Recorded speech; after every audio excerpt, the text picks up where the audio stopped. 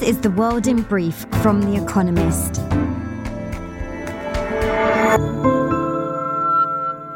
Our top stories. Federal prosecutors charged Donald Trump with 37 felonies for mishandling classified documents at his Florida and New Jersey estate and obstructing their investigation. America's former president allegedly stored records in a ballroom and a bathroom, shared with guests a, quote, plan of attack prepared for him by the Pentagon, and suggested that his attorney hide and destroy documents subpoenaed by a grand jury. Some of the records described America's nuclear weapons program. Mr. Trump is due to appear in federal court in Miami on Tuesday. President Vladimir Putin told his Belarusian counterpart, Alexander Lukashenko, that Russia will move tactical nuclear weapons into Belarus next month. According to Mr. Putin, storage facilities will be ready by July the 7th or 8th. Russia resupplies its forces from Belarusian territory, but the deployment of a nuke in Belarus would mark an escalation of the country's role in the war in Ukraine. Boris Johnson quit his post as an MP after receiving a report by fellow lawmakers investigating whether he had lied to them about holding parties during lockdown. The report, which has not yet been published, is said to have recommended his suspension from Parliament. Britain's former Prime Minister denied wrongdoing and accused his colleagues of a, quote, political hit job. The Nicaraguan government confiscated property belonging to 222 former political prisoners now in exile. In February, the country's authoritarian regime released the political activists, among whom are politicians, students, and priests, and put them on a plane to America. The expulsion is part of an ongoing campaign of repression designed to keep Daniel Ortega, the country's president, in power. Ukraine's Internal Security Service said that it had intercepted a call that proves that a Russian, quote, sabotage group blew up the Kakhovka Dam. Russia and Ukraine have blamed each other for the dam's destruction, which has flooded Kherson, a region in southeast Ukraine. Residents have been left stranded and without drinking water. Some of those trying to escape have been shelled.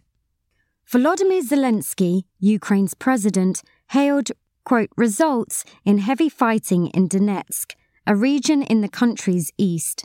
Hanna Maliar, the deputy defense minister, said Russian forces were, quote, actively on the defensive around Orihyiv, a city in the southeastern province of Zaporizhia, where Ukraine has also launched attacks.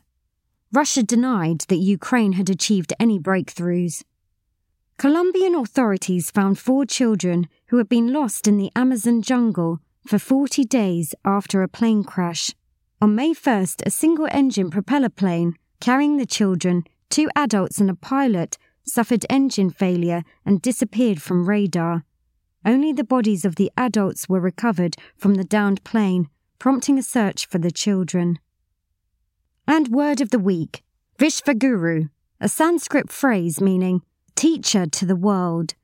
Narendra Modi, India's Prime Minister, hopes to transform his country into a Vishvaguru by sharing its digital technology. And now, here's a deeper look at the day ahead. Ukraine's counteroffensive comes into focus. Ukraine's counteroffensive is just days old, but its shape is gradually becoming clearer. One axis points east to Luhansk and Bakhmut, another aims south and southeast from Volodar. A third is now emerging as perhaps the most important.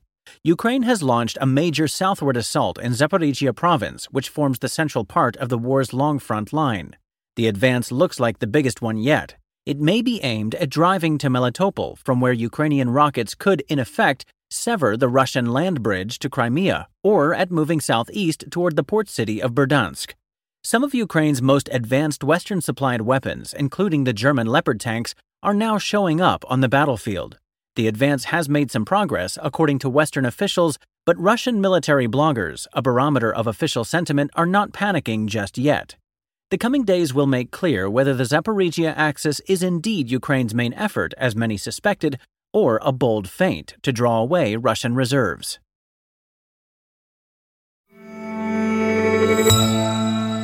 Egypt's government talks at the opposition. Abdel Fattah al-Sisi, Egypt's military dictator, has a penchant for dramatic monologues.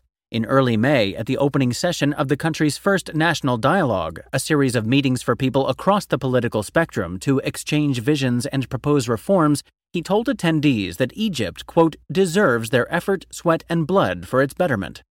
So far, they have probably only shed tears of frustration. Before the event even began, the regime made clear that some topics, including the country's controversial constitution, would be off limits. Critics say that the initiative has been nothing more than window dressing. The third session of the National Dialogue's Political Committee begins on Sunday. In theory, its discussion could lead to revisions of a law on NGOs, which in its current form threatens to stifle civil society. In a country with an abysmal human rights record, this is worth discussing. The opposition is probably tempering its expectations. Mr. Sisi is skilled at monologues, but rather unpracticed at conversation.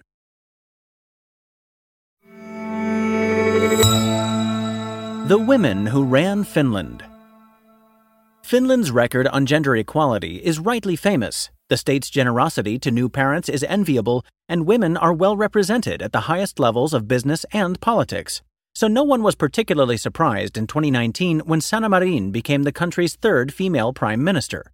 But, remarkably, the leaders of the four parties in her governing coalition were also all women.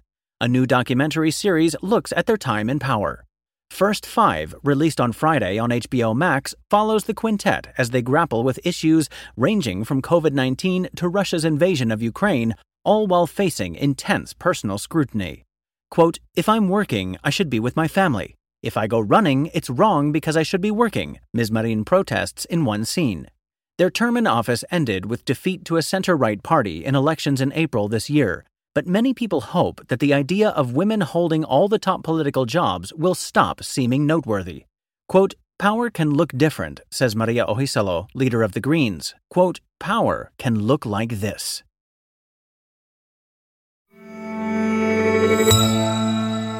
Man City poised for Champions League victory. There is no doubt that Manchester City is the best football team in Europe. They have sauntered into the Champions League final, which they will play on Saturday against Inter Milan in Istanbul. In their 12 matches in the competition, they have been behind for a total of just 76 minutes. And in Erling Braut Haaland, they have the tournament's leading goalscorer. Their demolition of reigning champions Real Madrid in the semi-finals was one of the most complete club performances, showcasing mesmerizing passing and peerless positional play in recent memory. Even Barcelona, during their imperial era, logged a defeat in the first leg of their round of 16 matchup against Arsenal before coming through to win the title in 2011. City has displayed no such carelessness, only focused progress. Inter showed some steel in overcoming rivals AC Milan in the semis, but their players, a collection of Premier League cast-offs, are not in City's class. For the Abu Dhabi-owned club, a first European title surely awaits.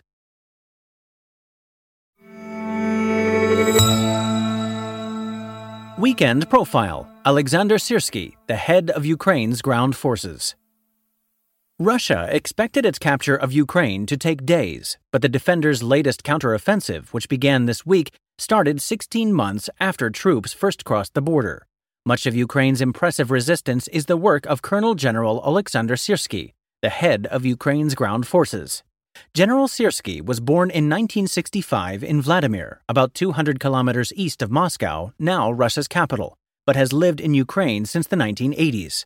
He trained alongside current Russian commanders at the elite Higher Military Command School in Moscow, but he has long fought against Russia. Before becoming head of Ukraine's land forces in 2019, he was the ground commander for operations in the east of the country, playing a prominent role in the war that began in 2014 with Russia's invasion of Crimea. Despite his Soviet training, his operational flexibility differentiates him from Russian generals. He preaches NATO principles of decentralized command and prioritizes his troops' morale. Every day, he reads messages from hundreds of soldiers and regularly visits them on the field. Quote, "You must feel the spirit of the army," he says. The general is said to be a gym-addicted ascetic and an obsessive planner. In February 2022, while Volodymyr Zelensky, Ukraine's president, was playing down the risk of an attack on Kyiv, General Syrskyi was quietly preparing to defend it. Before the invasion, he ordered that military hardware be moved to protect it from airstrikes. When Kyiv came under threat, Ukrainian soldiers blew up a dam in the Irpin River to flood the Russian positions and destroy their pontoon bridge. The invaders retreated and the capital was saved. In April 2022, General Syrskyi was made a hero of Ukraine. In July, General Syrskyi planned an operation to push Russian troops back from Kharkiv. By September, after Ukraine launched its shock counteroffensive in the northeast, he had raised his country's flag in liberated nearby towns. More recently, he led the defense of Bakhmut.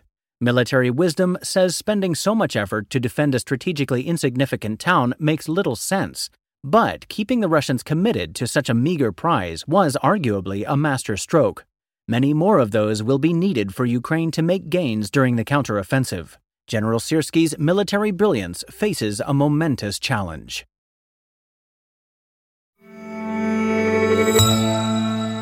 This week's quiz winners. Thank you to everyone who took part in this week's quiz. The winners chosen at random were Marta Becker, Überlingen, Germany; Lane McIntosh, Toronto, Canada; Andy Wyatt, Manchester, Britain. They all gave the correct answers of pumpkin, shepherd's, pork barrel, apple, and cherry blossom. The theme is pies: pumpkin pie, shepherd's pie, pork pie, apple pie, and cherry pie. The questions were: Monday. What is a common name for the mature winter squash often used for seasonal decoration? Tuesday. Members of which profession were the first to hear of Jesus' birth according to Luke's Gospel?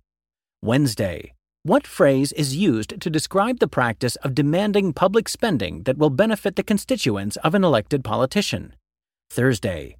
Which is the first company to reach a market capitalization of $1 trillion?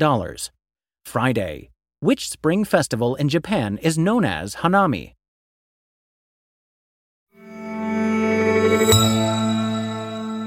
Finally, here's the quote of the day from Edward Wilson, who was born on this day in 1929. We have Stone Age emotions, medieval institutions, and godlike technology.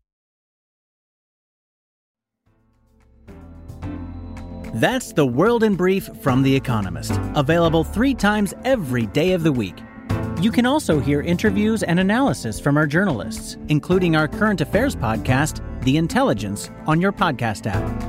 And subscribers to The Economist have access to each week's full edition in audio. Just download The Economist app to start listening.